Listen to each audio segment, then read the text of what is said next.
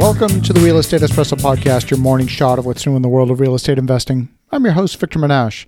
On today's show, we're talking about how markets are increasingly becoming hyperlocal. Global transportation has been the great equalizer, and it's made so many things appear to be commodities.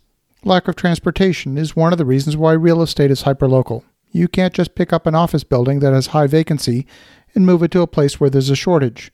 In the absence of a differentiated value, the discussion always degenerates to price when you're dealing with a commodity. That's why a pound of sugar tends to cost the same in Portland, Maine as San Diego, California. A pound of sugar is a pound of sugar. There's no real dominant brand in sugar that distinguishes one supplier from another. It's a true commodity. But when we describe real estate, we describe a property in terms of its characteristics, its amenities, and most importantly, its location. Well, yesterday, the futures contracts for oil went into uncharted territory. Some prices went negative. Let me take you through a sampling of the prices. Saudi Arabia, light and heavy oil are both trading in the futures market at $19.07. Oil in Mexico, from the Mayan region, varies in price depending on the destination. If the oil is destined for the U.S. Gulf Coast, the price is negative $1.18. That same oil heading for Asia, then the price is at $21.79. The U.S. has so much oil at the Gulf Coast right now, they have no place to store it. North Texas Sweet Crude is selling at negative $41 a barrel. Arkansas Sweet Crude is selling for $11.50 a barrel. Central Alberta Crude is at $10.93. These prices are all over the place. The only distinguishing factor is location and the local supply-demand balance in the market.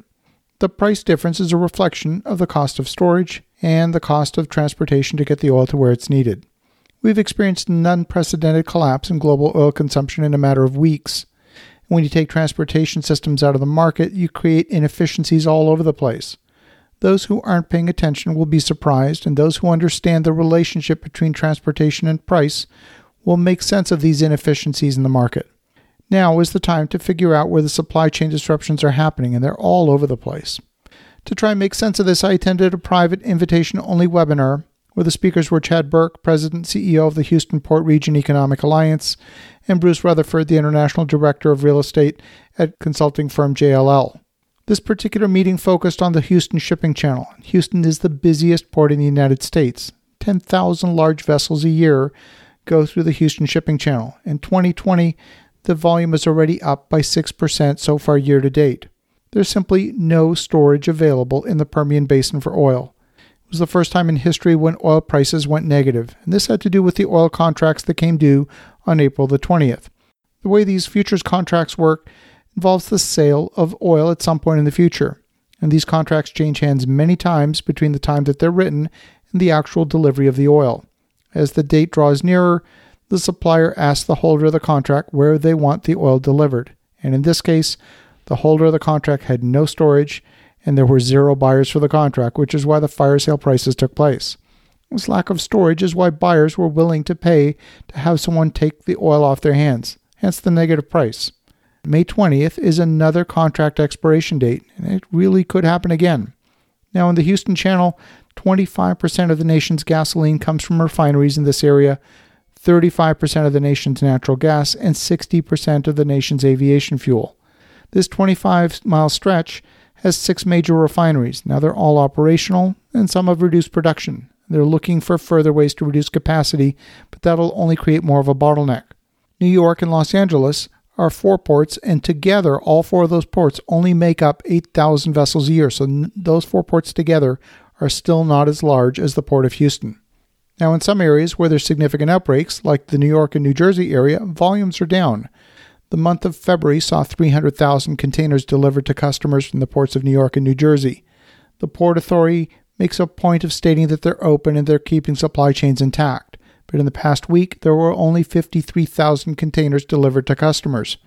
It's a big number, but it's only 2/3 of the normal import traffic. So people with oil contracts are looking for any place to store oil. They're putting it in barges on the Mississippi. They're putting it in rail cars. Most ocean-going tankers are double-hull tankers, but there's a lot of single-hull tankers in Europe. These are now being taken out of mothballs, being put back in the ocean, and being used to store crude oil. Daily consumption on a global basis is down by an estimated 27 to 30 million barrels a day. We've seen that drop in demand for nearly a month. The United States still imports a lot of crude oil. The refineries are set up to refine heavy sour crude rather than light sweet crude. And it's that difference that makes it impossible simply to say, all right, we're not going to import any more oil. We still need a lot of that heavy crude oil coming in from the Middle East. One option, if we can get the federal government to agree, would be to eliminate the use of the 7% ethanol in gasoline. We don't need to burn all that corn. According to today's webinar, we can expect a significant portion of the 6,000 independent oil companies to go bankrupt or be acquired in a distressed sale. That is over the next 90 days. Now, that oil won't disappear. It's merely going to change ownership. I would not expect to see prices recover to the $50 to $60 range for at least another 18 months. We have to get an economic recovery underway, and we have to burn off that extra 27 to 30 million barrels of oil that we haven't been consuming over the last month. It's going to take a long time to eliminate that surge in supply. We've seen this market inefficiency very acutely in the oil industry, but there's other places in the world where we're going to see similar inefficiencies in supply chains. As you think about that, keep an eye out for where these problems exist. It may be an opportunity for you to solve a real business problem. Have an awesome rest of your day. You'll make some great things happen. We'll talk to you again tomorrow.